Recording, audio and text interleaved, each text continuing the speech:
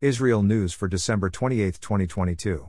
Security forces have announced the arrest of the terrorist who detonated bombs at 2 Jerusalem bus stops in November, killing 2 Israelis and wounding several others. The arrest occurred on November 29, but was not made public until yesterday.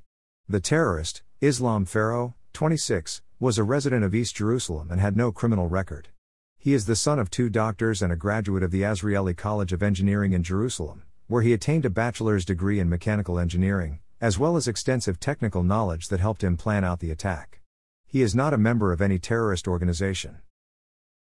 According to sources in the security services, Israel is negotiating for the release of the bodies of 2 IDF soldiers, Hadar Golden and Oren Shaul, as well as 2 civilians, Avram Mengistu and Hisham al-Said, who are currently being held by Hamas in Gaza. Israel will reportedly release several Hamas prisoners serving lengthy sentences, including Abdullah Barghouti, who was convicted and sentenced to 67 life sentences and an additional 5,200 years in prison for his involvement in attacks that resulted in the deaths of numerous Israelis and the injury of hundreds of others during the Second Intifada from 2000 to 2004. The prisoners, who all hold Jordanian passports, will be transferred to Jordan, where they will serve between 5 and 10 years in a Jordanian prison. Upon their release, they will be granted a royal amnesty but will not be allowed to return to the West Bank or Gaza and will instead remain outside the region. Israel will also release the bodies of Palestinians who have been involved in recent terror attacks. The Knesset has passed an amendment that removes the obstacles to allow Shas leader Aryeh Deri to serve as a minister and religious Zionism leader Betzalel Smotrich to serve as a minister within the Defense Ministry, giving him more power over decisions related to Judea and Samaria.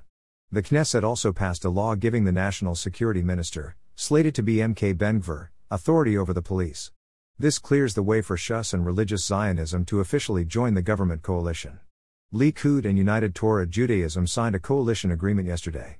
Netanyahu is planning to announce his new government on Thursday. In the wake of reports that lawmakers from the Religious Zionism Party are planning to support legislation that could discriminate against members of the LGBTQ, it seems increasingly likely that Amir Ohana, an openly gay Knesset member, will be named the next Speaker of the Knesset.